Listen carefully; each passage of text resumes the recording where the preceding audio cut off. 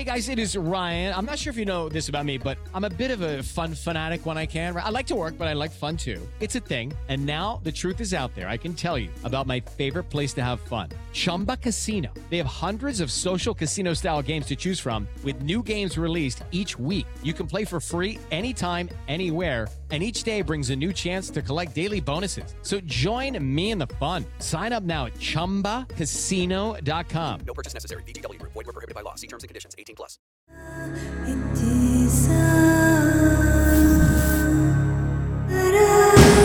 This is True Crime Psychology and Personality, where we discuss the pathology behind some of the most horrific crimes and those who committed them from a scientifically informed perspective.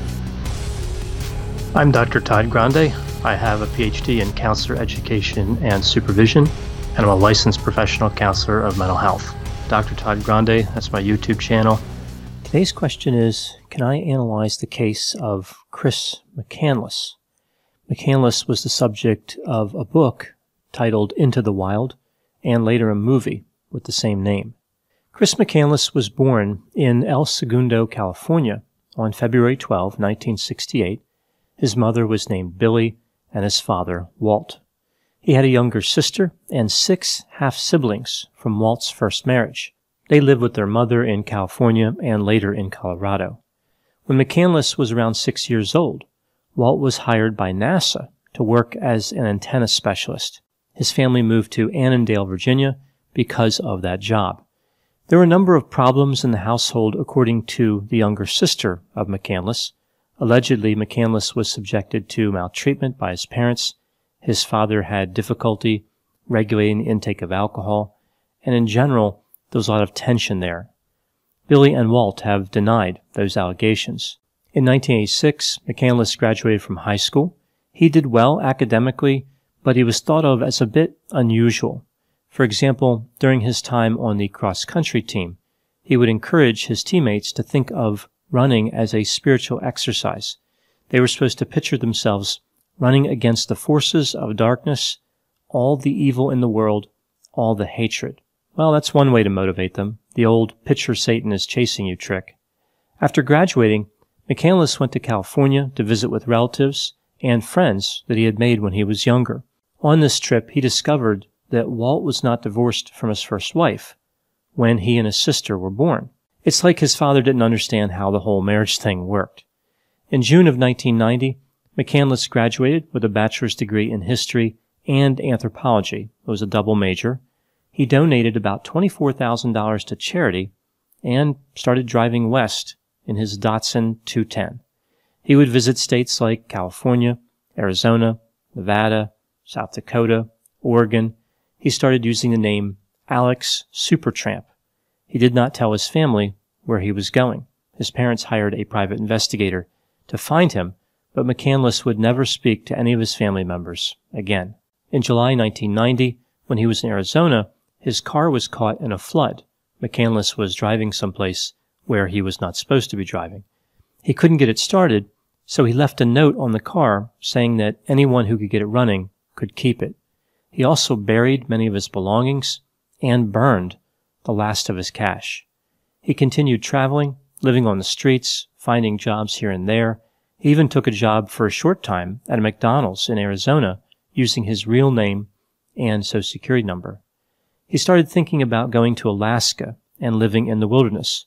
He started reading material about survival, what plants he could eat, how to hunt, and he made some preparations, but he failed to appreciate how unforgiving the wilderness can be.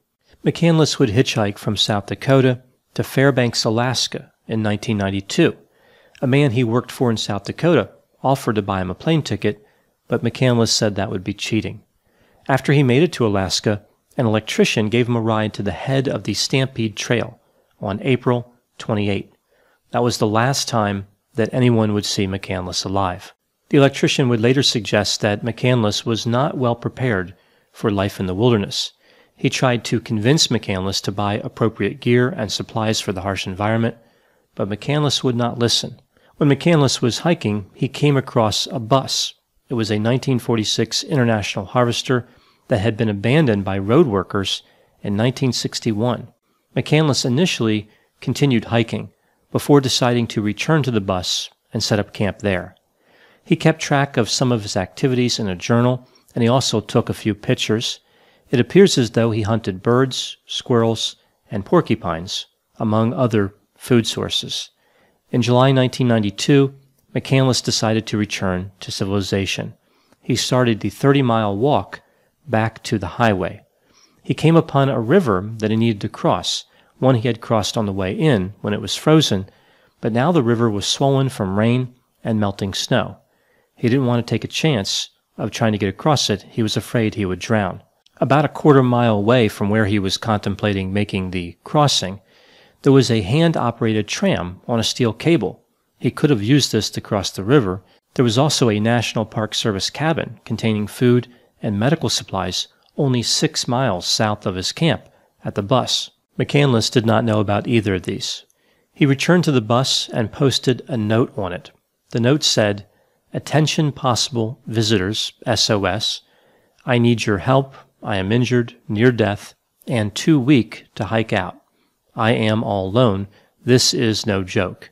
In the name of God, please remain to save me. I am collecting berries close by and shall return this evening.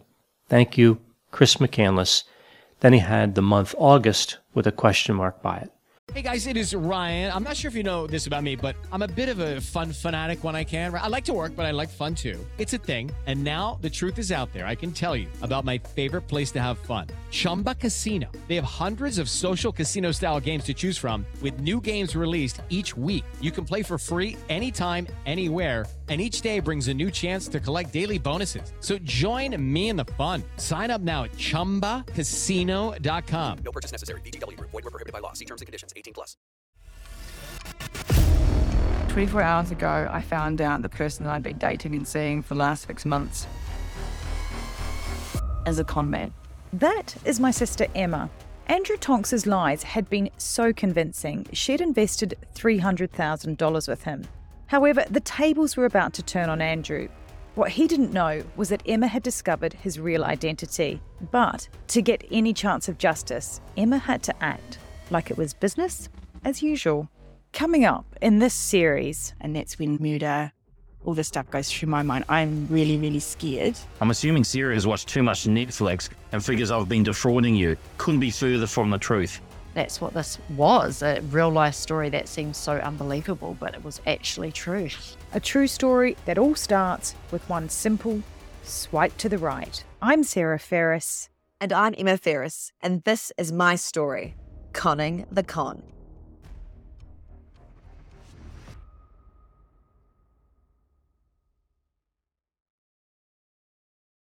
Later, he would take a photograph holding a note that said, "I have had a happy life and thank the Lord. Goodbye and may God bless all." A group of hunters would come upon the bus on September 6, 1992. They found a lump in a sleeping bag. When one of the hunters went around to the other side of the bus, he could see a human head. The hunters notified the police, who arrived the next day. They found the body of Chris McCandless. It is believed that he had died on August 18, 19 days before he was found. He was 24 years old. 8 months before, he had weighed 140 pounds. His body only weighed 67 pounds when the autopsy was performed. There has been much speculation about what caused the death of Chris McCandless. It seems fairly clear that starvation probably played a key role, but what factors led to that? We see theories about toxic alkaloids in certain plants, but the available evidence doesn't really support those toxins were in the plants that McCandless consumed. Later, we see a theory about toxic amino acids from the seeds of a plant referred to as wild potato that could have led to paralysis in McCandless's legs, meaning he was not able to gather food to survive. In a journal entry, McCandless himself appears to implicate the seeds for his extreme weakness. The seeds would not have hurt McCandless if he wasn't already severely malnourished. McCandless has become a bit of a folk hero, but not everybody agrees on what his legacy is or should be. Was he a brave pioneer who was willing to abandon everything and pursue a dream, or a foolish young man who threw away his life for absolutely nothing? McCandless had contact with a number of people when he was driving and hitchhiking across the country. Many people made comments about what they observed. Here is a potential personality profile based on the many opinions people had of McCandless. When I conceptualize personality, I typically use the 5-factor model. I remember the 5 factors through the acronym OCEAN: openness to experience, conscientiousness, extroversion, agreeableness, and neuroticism. So with Chris McCandless, we see that he appeared to be high in openness to experience. He was intellectually curious, creative, and against tradition. He resisted and even despised authority. We see low conscientiousness. He took a lot of chances and did not seem well organized, although he did seem to have a great work ethic. He had high extroversion. He was assertive, outgoing, friendly, and sensation-seeking. We see that his level of agreeableness was mixed. He had both high and low facets. He was not always straightforward. He would not accept criticism. He did not appear to have a great deal of empathy, but at the same time, he donated a substantial amount of money to charity, so he seemed altruistic. His level of neuroticism is similar. We see high and low facets. He did not appear to be particularly depressed or anxious, but he did have trouble resisting temptation. McCandless seemed to be overconfident. He believed that he could get himself out of any predicament. He took specific pride in his ability to go without food for long periods of time. He had taken a number of risks prior to hiking in the Alaskan wilderness. His family already had concerns because he came close to dying a few times. So what happened with McCandless? Was he a hero who figured something out, something about life, some higher purpose, like a role model to others who wanted to resist authority? Or was he just an overconfident, self-centered individual who gravely underestimated danger? Many people in Alaska view McCandless as foolish, just another person trying to discover themselves or some universal truth by trekking into dangerous country. In their journey of self-discovery, they end up discovering death. There are others who view McCandless as a legend. They romanticize him and his experience, viewing him as someone brave enough to take on the system, break free of society, and live on his own, when, of course, ultimately, he died on his own. In 2019, a woman died when she was on her way to visit the bus where McCandless died.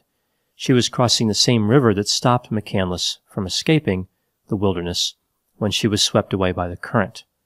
The bus was eventually airlifted out of the area to prevent further fatalities. So we can see McCandless hasn't been a good role model to everybody. My theory is that McCandless was a bit narcissistic, unrealistic, and self-absorbed. He believed that he had figured something out that other people could not. He understood what the rest of society was unwilling to or unable to understand. He was able to think abstractly pretty well, but not think concretely. Both are necessary for survival. We see that with the high openness to experience, somebody has that good ability to put together theories, to think in abstract terms, but they have trouble with concrete thinking. They don't understand how some concepts really don't move too much. They aren't highly symbolic. Sometimes a dangerous object or situation can be lethal. There is no negotiating in some situations. To McCandless, life was very fanciful. He would just drive from place to place. He was amazed by the beauty around him. He didn't bother carrying a map, or at least not an adequate map. He wanted to believe he was exploring uncharted territory. He was off the grid, separate and free from society. It was his mission to be like a human pinball, perhaps a victim of making a literal interpretation of the phrase, "any way the wind blows." He didn't really worry about dangers. He believed that things would always work out. He reminds me of Mr. Magoo, this cartoon character who always seems to put himself in great danger but never gets hurt. Although, to be fair to Mr. Magoo survived. Some people believe that McCandless was suicidal, like he wanted to die in the wilderness. I don't think he did. I believe he was willing to die. He realized at some level he was taking tremendous risks, but I don't think he was actively trying to end his own life. I think he made the mistake of ignoring the fact that he was losing weight. He put himself in a precarious position. Then eating those seeds only pushed him over the edge. If he had stumbled upon the river close enough to see that tram, he would probably be alive today, although he would have continued taking risks, very likely, so it's really hard to say. Regardless of what he intended or did not intend, McCandless had an impact on many people. His story raises a number of questions. Is society too boring for some people? Is surviving too easy? Do some people need to survive a dangerous experience to prove to themselves they can accomplish other goals in the safety of society? Some people feel the need to risk their lives in order to enjoy their lives, which is kind of like a person saying they need to burn their house down in order to feel warm. I think the true legacy of McCandless is how some people need to be more careful about who they view as a role model. McCandless was a misguided young man who died a terrible death, not some mythical hero who should inspire generations to come. This has been True Crime Psychology and Personality from Ars Longa Media. This content is for educational and entertainment purposes only. Ars Longa, Vita Brevis. It's time for today's Lucky Land horoscope with Victoria Cash. Life's gotten mundane, so shake up the daily routine and be adventurous with a trip to Lucky Land. You know what they say, your chance to win starts with a spin. So go to LuckyLandSlots.com to play over 100 social casino-style games for free for your chance to redeem some serious prizes. Get lucky today at LuckyLandSlots.com. Available to players in the U.S., excluding Washington and Michigan. No purchase necessary. VGW Group. Void where prohibited by law. 18+. Terms and conditions apply.